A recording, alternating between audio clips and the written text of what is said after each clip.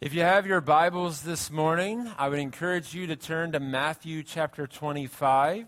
The scriptures this morning will not be on the screen. So again, if you have your Bibles or you want to open the app on your phone, I encourage you to do that.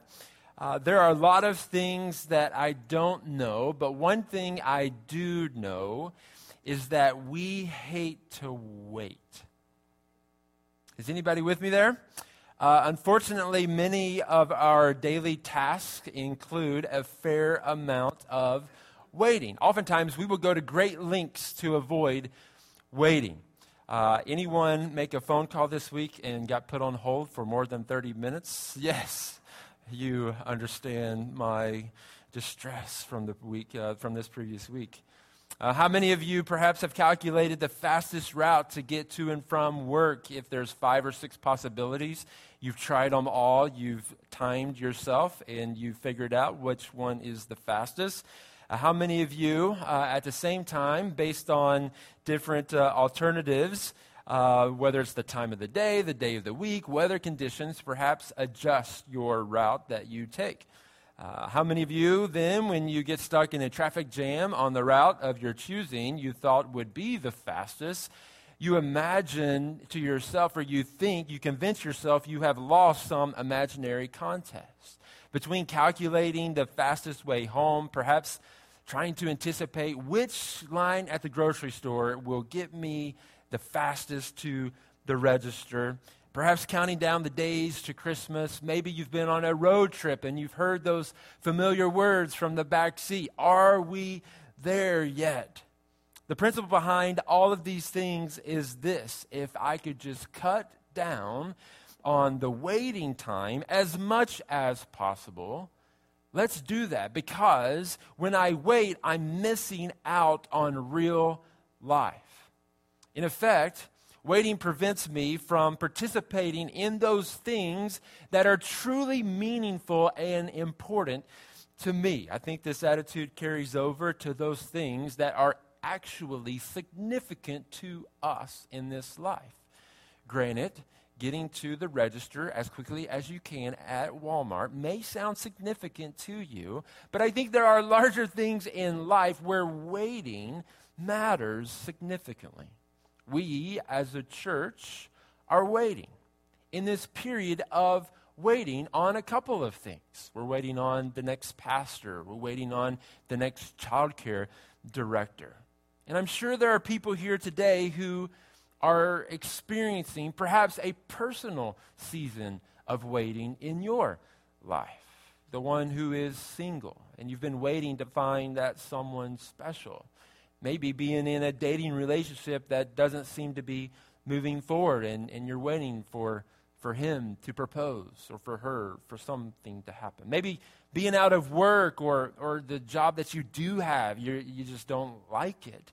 And you've been waiting for the next job or a better job to come along. Maybe there's relational reconciliation or restoration that you're hoping for, that you're longing for, but it just doesn't seem like it's around the corner.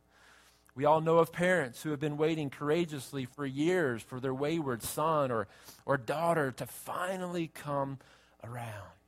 Perhaps you've been unsuccessfully trying to get pregnant, and every month has become this waiting game and this cycle of just disappointment and the prospect of more waiting to come. If we peer to any one of these situations, and there's hundreds of more that exist within life, we would find people probably who are wrestling with God, asking the question, what is taking you so long? Why must I wait? Are you even listening, God? Waiting in these kinds of situations is not simply an inconvenience. Waiting in these situations is actually painful. And the longer we wait, the more it becomes a test of our character and a test of our faith. In our scripture today, Jesus shares with his disciples a parable, which is really just a story that illustrates a deeper truth. But before we look at Matthew 25 together, it might be helpful just to get some of the background. We find Jesus only days before his arrest, his torture, and his crucifixion in this moment. He started doing things recently that are pretty unique to his ministry.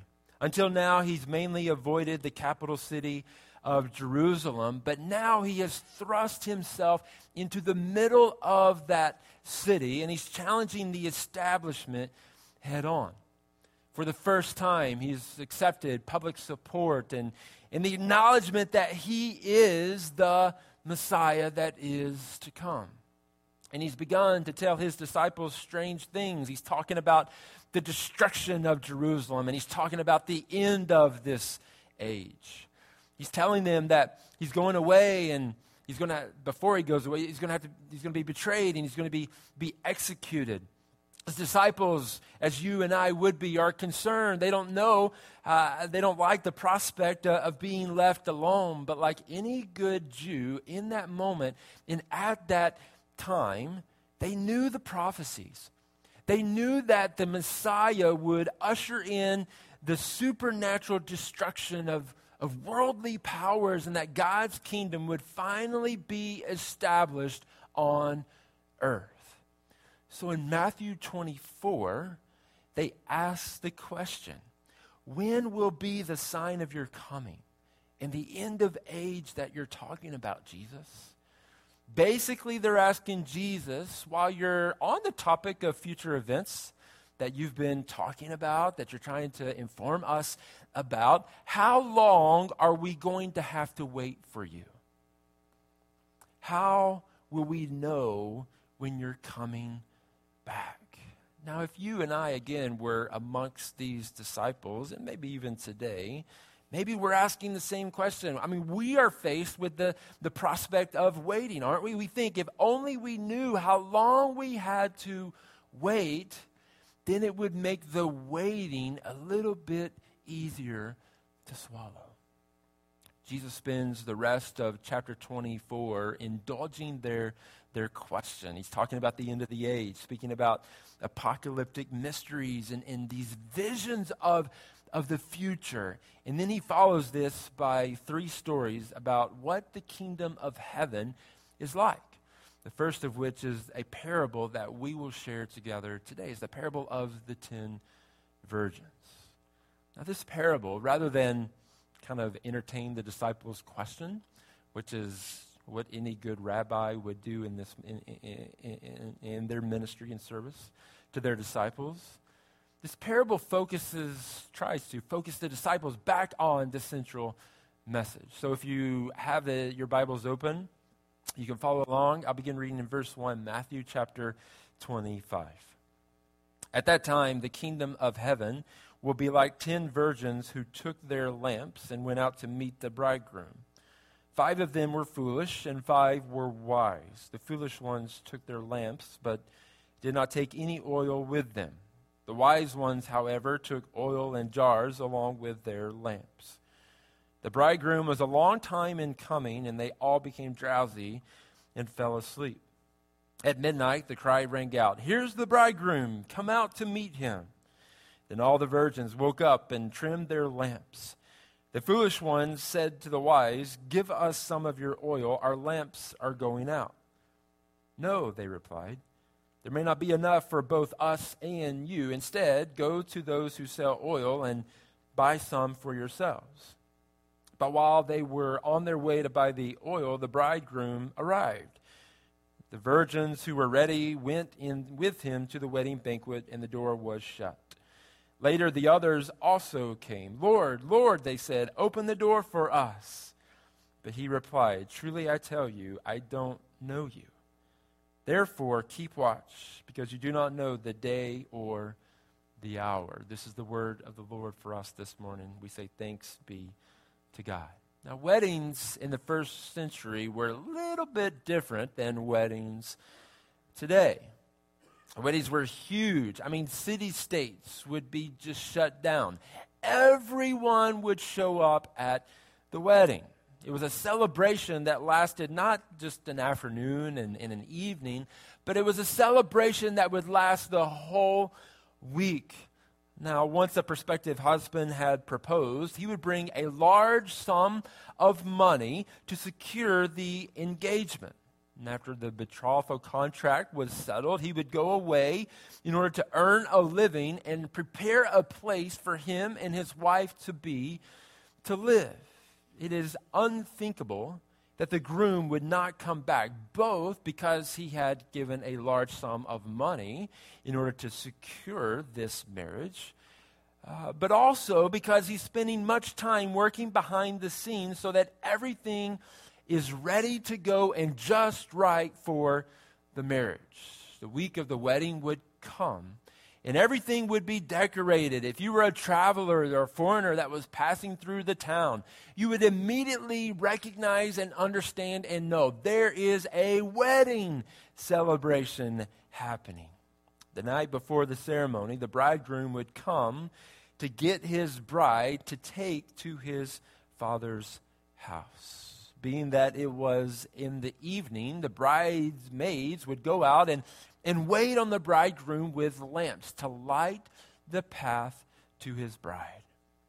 So at the center of this parable, Jesus knew that it would be crucial for his disciples to understand what he was trying to communicate. It is this idea that waiting is simply a part of kingdom living. It's just a part of the kingdom life. I believe this story does apply to apocalyptic context. We are waiting for Jesus to return, and he will come back again. But I believe this story can also apply not only to our waiting for the second coming of Christ, but also to periods of waiting for movements of God, both in our personal life as well as our collective living as a church. When we encounter times of waiting, I believe this parable tells us that we're measured not so much by our ability to wait out these periods with just our own sheer willpower, but instead by whether we have sustained a life of faith, whether we have prepared properly for the coming kingdom. The first question that I think can be helpful for us this morning as we think about our waiting as a church, our waiting in our own personal lives, the first question that I think could be helpful for us is, who am I waiting for? Now, this may sound elementary. It may sound like an odd question. We know who we're waiting for, but even in this story, the bridegroom, we understand, represents Jesus. However, we must not overlook the fact it is vitally important that we know who we are waiting for. I think many of us, in times within our own lives, wait for different things. And if we took the time this morning to really ask ourselves, what is it we are waiting for? We would answer it with a what instead of a who. It may be the job that you believe, if I could only, then fulfillment and contentment I would know. Perhaps it's a diploma to pave the way, our circumstances to align just right. Perhaps you're waiting on the government to bail you out when you get in trouble. Perhaps it's medical science to cure the disease that currently doesn't have a cure.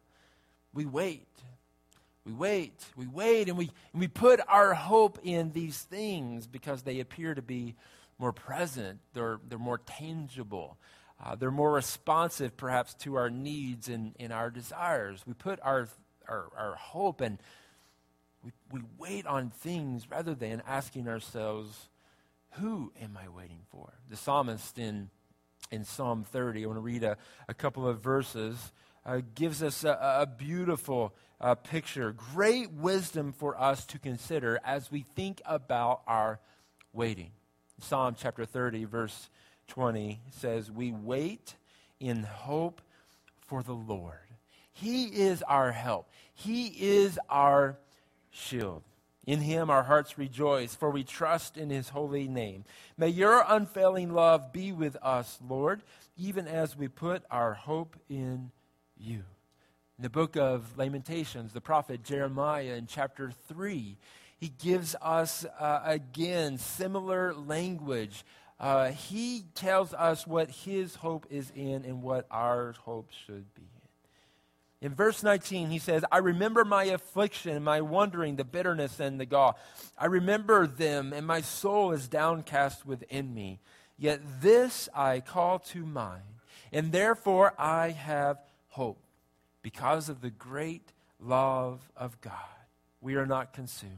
For his compassions never fail. They are new every morning. Great is your faithfulness. I say to myself, the Lord is my portion, therefore I will wait on him. The Lord is good to those who hope is in him, to the one who seeks him. It is good to wait quietly for the salvation of the Lord. Who are we waiting for? Today in our fast-paced consumer culture, I think this is maybe a difficult concept to grasp. When we see something we want, we expect it to be ours. All that is required is the right resources. We make a simple transaction and voila, instant gratification. We bring this attitude into the kingdom, and whenever we have a need that needs to be met, we expect a reasonable time frame. If our waiting goes too long, we expect that something must be wrong. We're not doing things right, or perhaps even more damaging, that God is punishing us or that God doesn't care about us. Here's the thing about the kingdom of heaven. As participants in this kingdom, when we become a citizen in the kingdom of heaven, we've given up the right to wait for the things that we want. Now, as citizens and participants in the kingdom of heaven, we wait for the King. We are now waiting for the King. We are bound to his desires, his timing. When it comes to our lives, he is the King. He's the King. It's his prerogative to decide his comings and his goings. So, as you experience periods of waiting in your life, we have to ask ourselves, are we truly waiting on God? And do I believe, really, that he is trustworthy? The second question that I think we can learn from this passage is, what is the quality of my waiting? What's the quality of our waiting? The point in Jesus telling this story is not about 2,000 years of trying to whip up expectations that he just might come very soon. Even as the disciples are pumping Jesus for more answers about the end times, Jesus in this story is telling them that it's not about the quantity of waiting. He's trying to get his disciples to understand what's more important, I believe, is the quality of your wait. It's not about the timeline, but it's about how we wait. Jesus presents to us these 10 virgin bridesmaids. Right away, he clues us to the fact that 5 of them are wise and 5 of them are foolish. They go out from the bride's house to meet the bridegroom and his entourage, who apparently were scheduled to come sometime that evening. Here we have the critical distinction between those who are wise and those who are foolish. 5 of them come prepared with extra oil for their lamps. The groom that night is delayed. In fact, it's so delayed that the bridesmaids find themselves drifting off into sleep. If Jesus were telling this story today, he might say, 10 bridesmaids were driving to a wedding, but they didn't know exactly how far away the church was. 5 filled their tanks before they left, but the other 5 didn't. The foolish 5 who didn't fill their tanks ran out of gas and missed the wedding. The point is this: the foolish ones were amazed and astonished when they woke up to find that their lamps went out when the oil dried up. They looked as silly to Jesus' listeners as people using cars who neglect to get gas. So the people who wait wisely in Jesus' kingdom are those people who take the time to make preparation in order to have enough oil for their lamps. The lamps in this parable, I think, represent the state of our hearts this morning. Both your heart and my heart and our hearts together. The question is, when it is time, when the wait is over, will God find our hearts well cared for and ready to respond to his initiative? Or in the moment when God says, now is the time, will we be ill-prepared and not ready? It's possible to manufacture what looks like a good Christian life, but having lamps in hand which seem once to burn well is no guarantee that they will burn in the future. It's all too tempting to want to know Christ in order to get into heaven, but then to ignore the fact that he desires to have an ongoing, continuing relationship with us. With us. Jesus isn't interested merely in saving people from judgment, but I believe just as important, he's interested in transforming our hearts, enabling people to live in relationship with God. He wants us to have this dynamic, growing, ongoing relationship with him. Are you and I putting the right things into our heart while we are waiting? Are we together waiting in such a way that we will be prepared when the wait is over? When the wait is over. You know what is a final, I think, takeaway from this parable this morning? I think a great thing about this parable is something that I think we all can find comfort in together this morning, is that a heart truly transformed by Jesus can rest easy. Aren't you thankful for that this morning? A heart that has been truly transformed, a heart that longs and desires to continue to grow in their relationship with God, that heart, that life, that person can rest easy. That's so refreshing for me. Notice that all the bridesmaids in our story fell asleep, but it wasn't an issue. It wasn't a problem for the bridesmaids that were prepared. They were prepared. In the same way, when our life is filled with this active relationship with Jesus, we have no need to worry when God comes and shows up at unexpected times, even as we wait for him. He gives his Spirit to sustain. He gives his Spirit to direct us, to lead us in the way of eternal life even now. As I said in the beginning, waiting's just a part of life. It's not only a part of life when we're at the grocery store or on the phone being put on hold. It's a part of kingdom living as well. But as you experience times of waiting, I want to encourage you, I want to encourage myself, I want to encourage us this morning to ask ourselves, who is it that we're waiting on? What is the quality of our waiting? Will we be prepared when God shows up? When God says the time is now? Because the one thing we can be sure of in this kingdom, if we, followers of Jesus, choose to actively participate in this waiting and do it well, our waiting will not be in vain. There are many walks of life represented here this morning. I'm sure there are those among us that are waiting in life.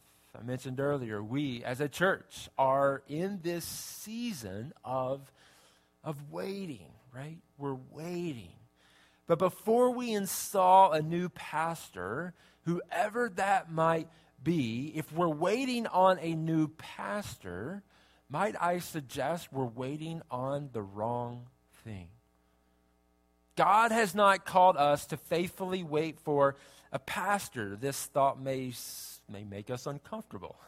Or maybe we haven't thought about it in this way. But if all you're waiting on is the next pastor for whatever reason, let me remind you that the pastor is not the head of the church. God is the head of the church. And so as we wait and as we prepare for what God has in store, who is it that we are truly waiting for? And what is the quality of our wait? Do we find ourselves preparing our hearts for the bridegroom and the work that he has for Restoration Church in these days? Are we as a church listening to God and waiting patiently for him to move? If God were to call our church to step in perhaps an unfamiliar direction, would we be ready to respond to his leading, or would we be caught unprepared? Perhaps you're waiting in your own life for something significant. What's the quality of your wait? Who is it? Who is it truly that you are waiting for this morning?